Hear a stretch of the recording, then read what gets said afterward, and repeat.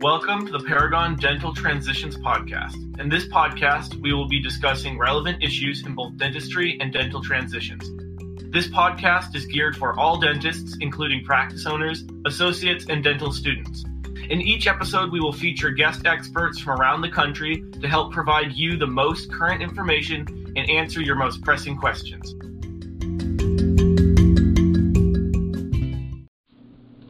You're listening to part 1 of the episode, Is It Time for an Associate? Hi everyone, and welcome. I'm Amanda, a transition consultant with Paragon. Is there a right time for an associate? When is the right time? Perhaps it requires a very complex calculation. That is, your age plus the number of patients in your practice multiplied by your financial health divided by your career goals, which then equals your perfect timing to bring on an associate. Not exactly. Well, here to tell us exactly when the right time is Dr. Burge Ferejian, Paragon's national speaker and director of continuing education, recruitment, and advanced training. Hi, Burge, and welcome. Thank you, Amanda. Well, let's begin by looking at this from the associate's point of view. Is being an associate a rite of passage? That's a good question, Amanda. And I'm not sure if it's a rite of passage or a necessity for the new graduate. You know, this generation before our recent graduates, they had a greater chance of being able to own and have their own practice right out of school. Of course, they may have also chosen to practice as associates first. So is it because this is what's drilled into the student's head, and no pun intended, I'm sorry about that, before graduation? Or is it because the graduates of today actually don't feel fully prepared, with exceptions, of course, to practice the full gamut of dentistry? So for that reason, invariably they either enroll in a residency or specialty program to gain more practical clinical experience.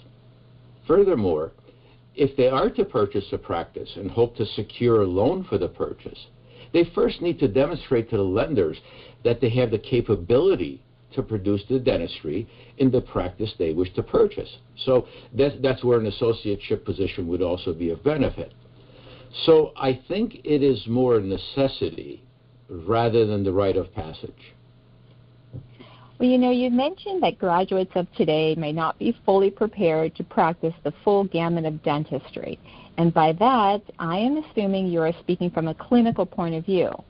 What about from a practice management point of view? Like, would you agree that being an associate initiates or rather prepares for the role of practice ownership?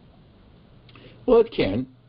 And it can be one of the steps to prepare the associate.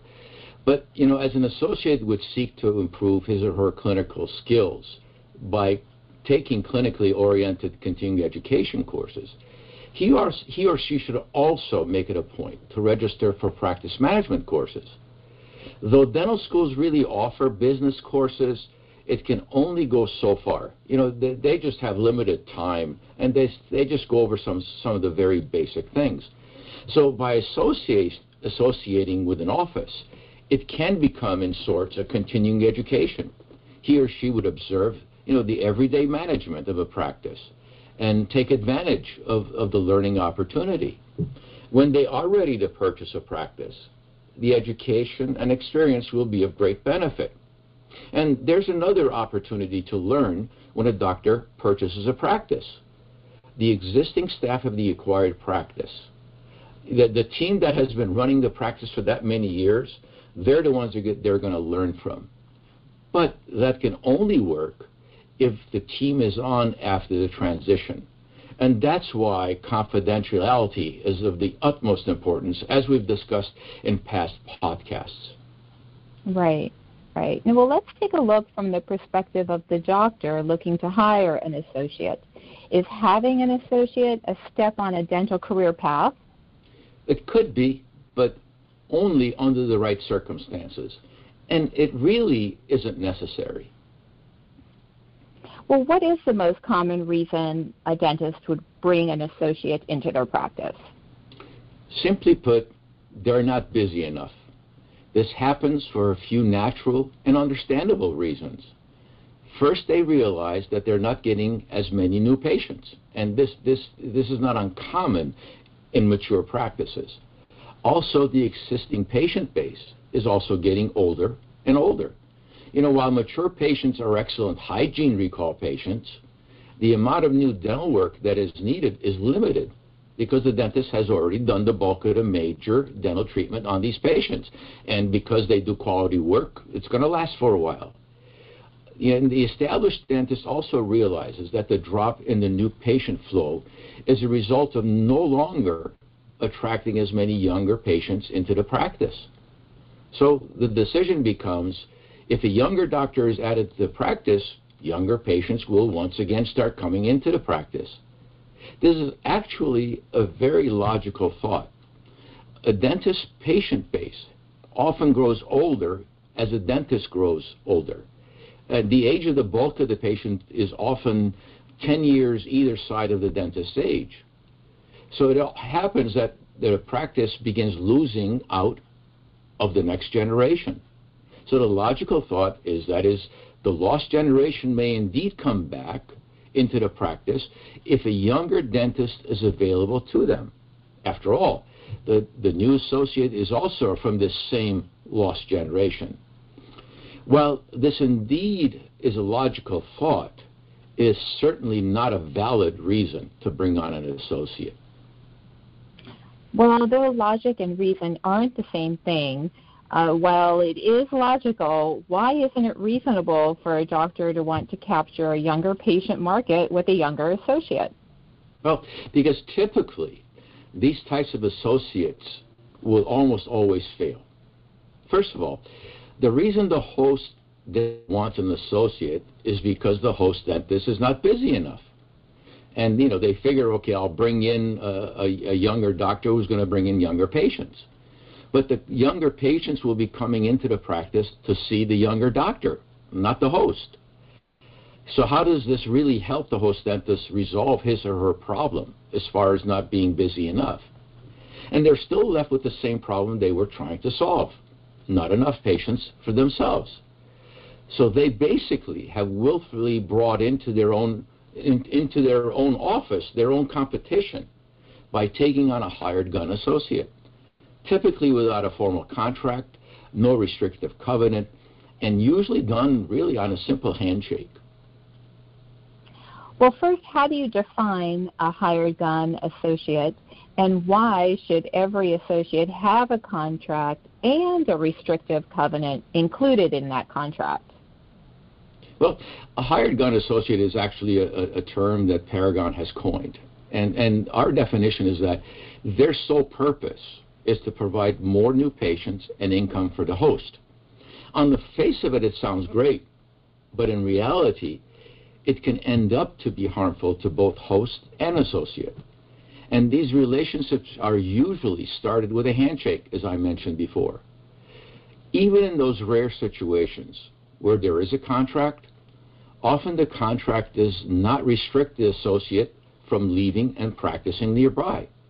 And statistically, 90% of the time of a hired gun associate will leave the practice to set up his or her own practice or move on to another associateship relationship in a nearby practice.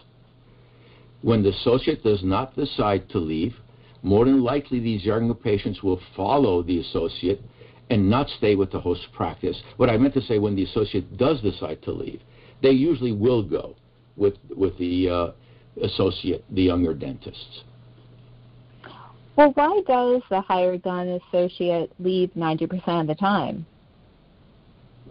Well, they eventually discover that they are building a practice within a practice.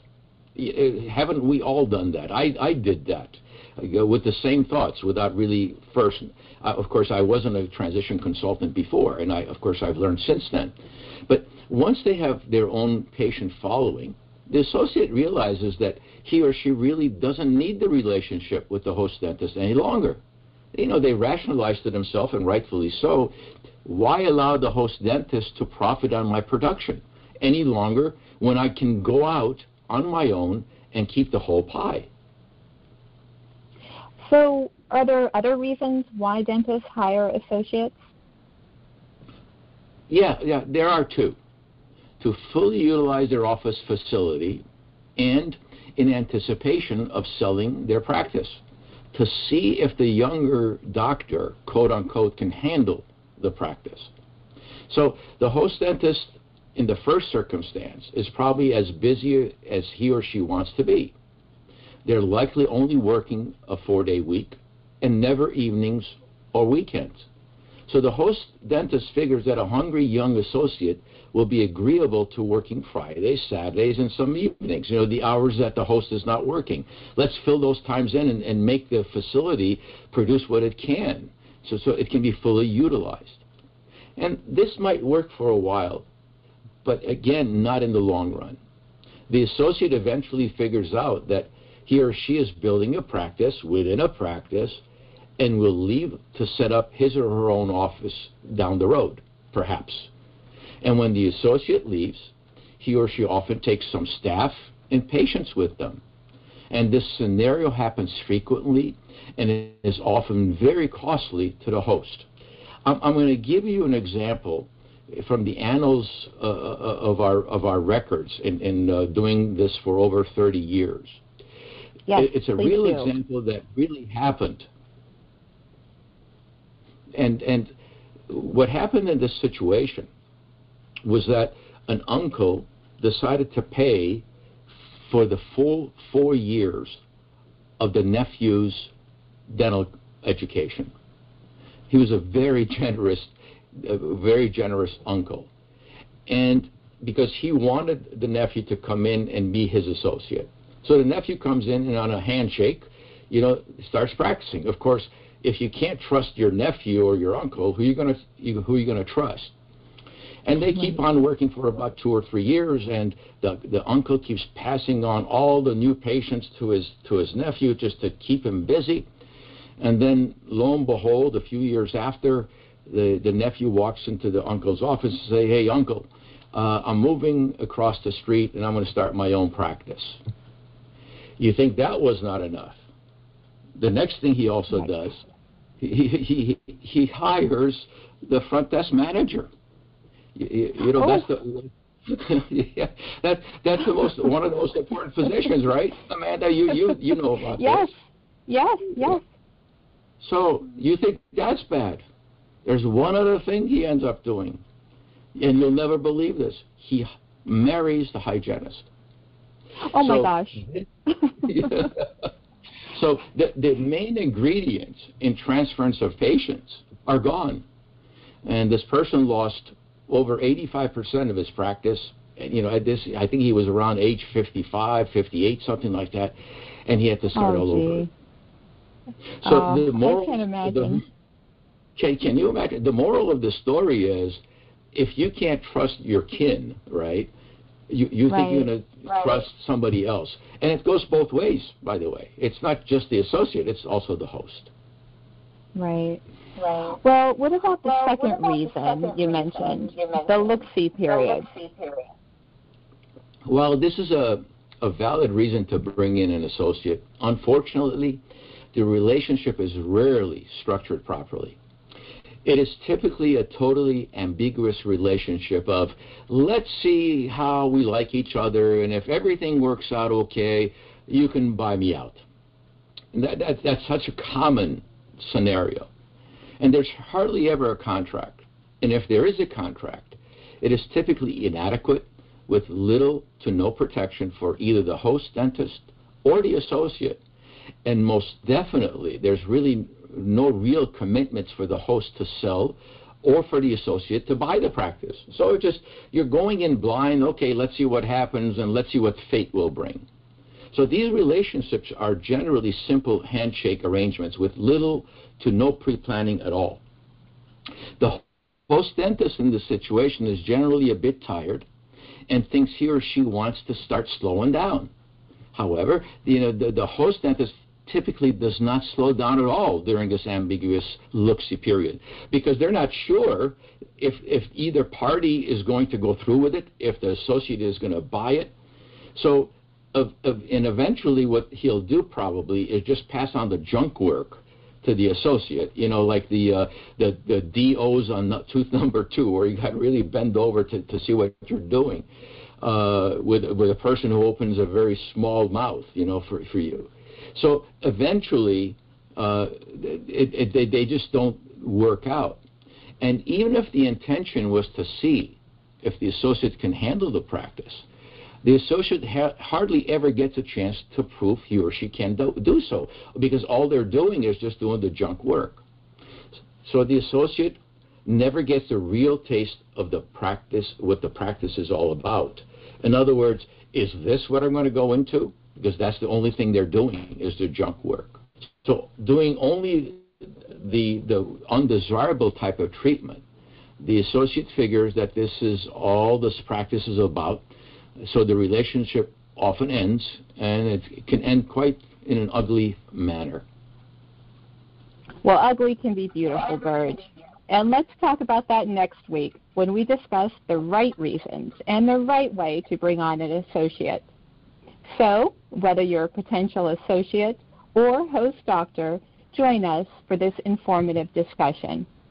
Until then, visit our website, www.paragon.us.com, to sign up for our free newsletter and see current listings.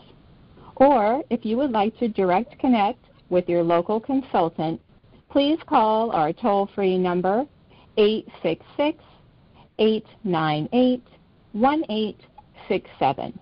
And get social. Like us on Facebook, post comments, ask questions. Thank you all for listening. Be well, everyone.